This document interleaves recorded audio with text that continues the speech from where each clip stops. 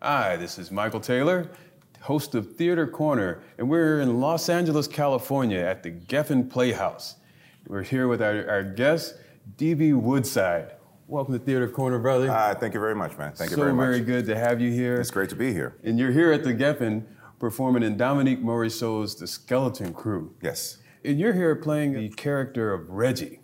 Could you tell me a little bit about your character? He's a very, what I would call a conflicted brother, you know? When we first see him, I think there's a lot of stuff going on with him, and we don't really know why. And, you know, we slowly start to find out as the play unravels.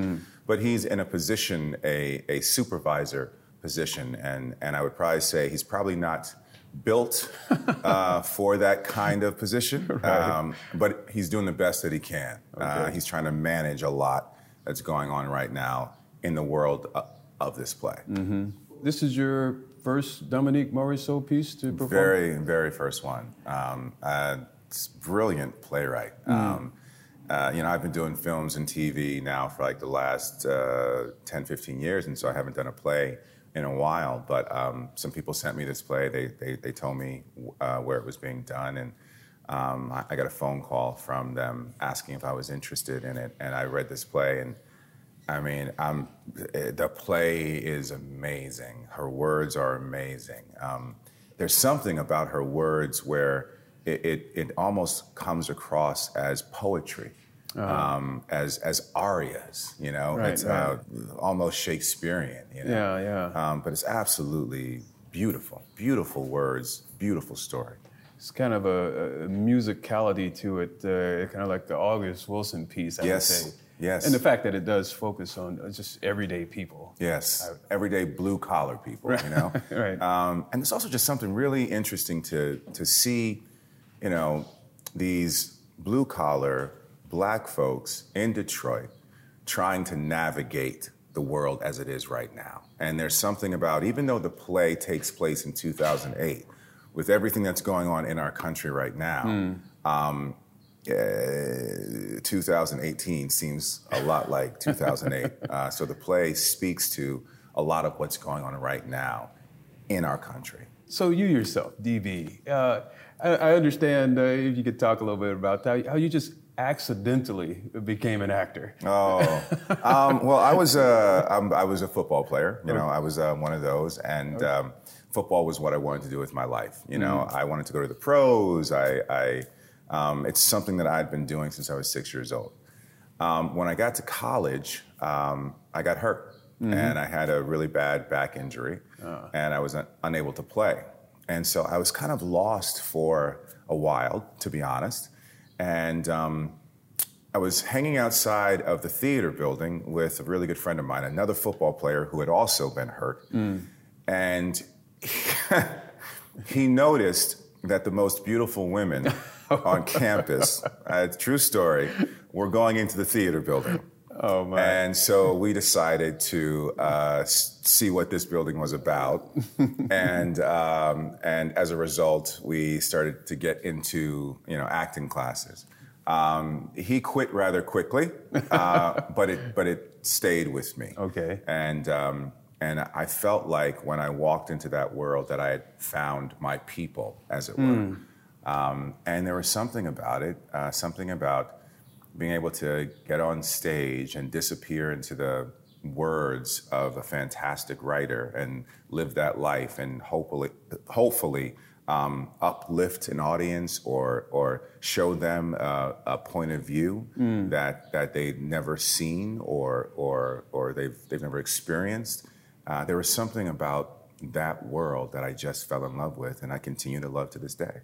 Is the slipping into someone else's skin part of the experience? Yes, absolutely. You know, because you know, one of those things is you know, as an actor also is you get a chance to maybe display certain emotions that you can't in real life. You know, because you would be arrested or you know something like that, right? But you have an opportunity to kind of slip into the skin of some of these characters. And maybe understand from their point of view things that you were never really able to understand as DB. Interesting. And it's just something that's always been fascinating to me. And I feel like with every role that I do, I learn something else about myself, about how I may respond to things out there in the world. And so it's always a teachable moment, you know, with every role that I'm lucky enough to get. And so this play is being directed by Patricia McGregor, Yes. who's a graduate of Yale School of Drama, but you yourself Yes. attended and graduated from Yale School of Drama. And I was wondering, what was that experience like as a black man? It was very intense. And you know, I want to be clear to say that I really enjoyed my time at Yale. I mean, it was incredible, and it changed my life and taught me so much. I will say, at the time that I went, I had a few run-ins with some of the higher ups, and I'd like to believe it wasn't necessarily because I was a black man. It was that I was a specific type of black man.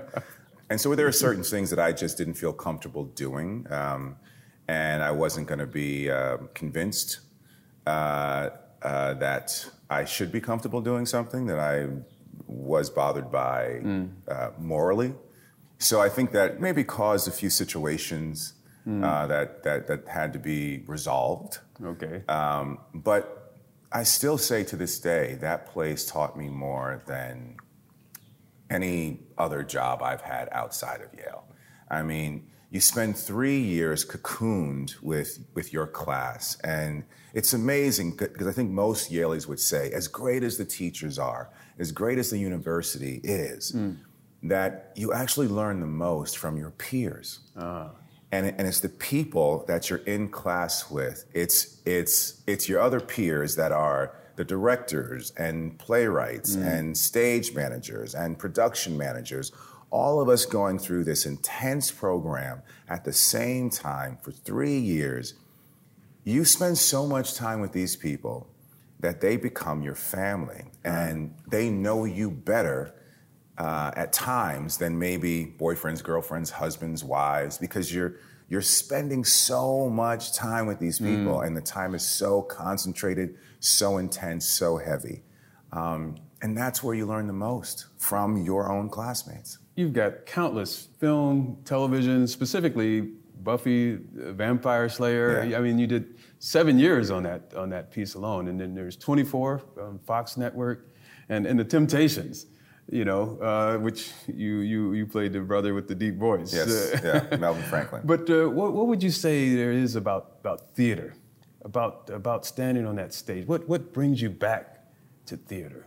Well, there's just something magical about theater, and as an actor, I mean, and I think you'll hear most actors say this. You know, film and TV is great, right? I love television programs. I love going to see a fantastical movie.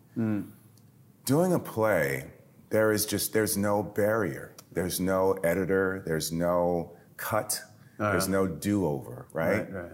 As an actor, you are on that stage with other actors, and when it's lights up, that's it. And you're walking that tightrope with your brothers and sisters, and that's all you have. And there is something terrifying about that, which is I think why we love it. Because if you're lucky enough to do it well, if you're successful, that adrenaline rush, that high is unbelievable. And there is a dynamic that is set up between actor and audience when you're on the stage that cannot be duplicated in film and TV. It's live, it's moment to moment. You are having an experience with these other people at the same time.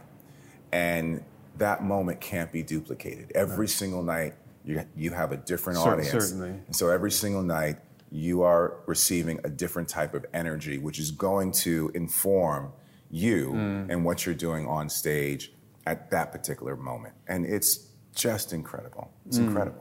You think your experience on TV and film as an actor perhaps would have been different if your foundation was not theater? You know, I have some friends who've never done a play, right. You know, and they talk about it, and there's something about it where, you know, I mean, it's their choice. But I always try to convince my friends who've never done a play before that they have to do it just for the experience, because they have to know what that's like. I think most of the time, if you're an actor that's only doing film and TV, you're missing out on something. And there's a certain kind of when you start doing a lot of film and TV, there's a certain kind of laziness that can fall on actors. And when you come back to the stage, it's really dusting off all of that dust. It's clearing the cobwebs away and kind of getting back in touch with why you do what you do. Right. You know? Like I said, film and TV is fantastic. Right. But there just is nothing like the mysticism of being on stage with an audience. We have a lot of up-and-coming actors that watch Theater Corner. What kind of advice would you have for an up-and-coming actor? You know, what I see nowadays, and it's unfortunate, and I don't think it's the fault of young actors. I kind of fault our teaching now. I think a lot of young actors are always taught to just be themselves. And I think that's great, but you have to understand that you know, people aren't necessarily paying money to just come see you be you. You know, they also want to see you create a character. Now, that character should be based off a part of you. You know, so that's your way into that character. But then I think once you've opened that door, you have to understand the circumstances of that character, of the world that they're in. So what I would say to young actors is, you know, make sure that you get that extra bit of training. You know, you're now competing with actors that are coming from Britain, actors that are coming from China, actors that are coming from Australia. Great actors coming here. You have to up your game. These are powerful actors that we should be embracing and welcoming, because what they do when they come over is they challenge us. And the more that we are challenged and the more that we challenge ourselves, the better we can become. And so I would just say to all young actors, stay in school, like stay in class. Even if you're doing plays, even if you're starting to do some television work, some films, always find the time to go back to class, because you're going to surprise yourself. And that would be my advice to them. You know, just really always keep digging deeper. There should never be a moment when you feel like I've arrived. No, you haven't. Keep at the work. Keep working. Getting a great job does not mean you've arrived. It means you've gotten a great job. I hear you. That job will end, and you need to keep going. You know, so there is no end point. You know, this is a process. No matter what you've done, no matter how successful you feel like you've been, it never stops. It's a process. Keep working, keep deepening. You can always be better. Wow, well said, brother. Maybe I should be taking some of that advice myself. I want to make some notes. I appreciate that. And so we're back to Skeleton Crew. Any parting words about Skeleton Crew? I think Skeleton Crew is a play for the times that we're in right now. I think there's something so powerful about the words. Dominique is a force to be reckoned with as a playwright. Patricia is a force to be reckoned with as a director. And this cast is unbelievable. So I would just highly recommend that people turn the TV off, pass over that film, and come see this play. Sit down for 2 hours and let us hopefully show you a world that maybe you're not too familiar with, but that you should be. D.B. Woodside, I appreciate you, brother. Thanks for coming in. Thank you very much. Chatting with me at Theater Corner. Thank you, viewers, for tuning into another episode of Theater Corner, and we'll see you next time.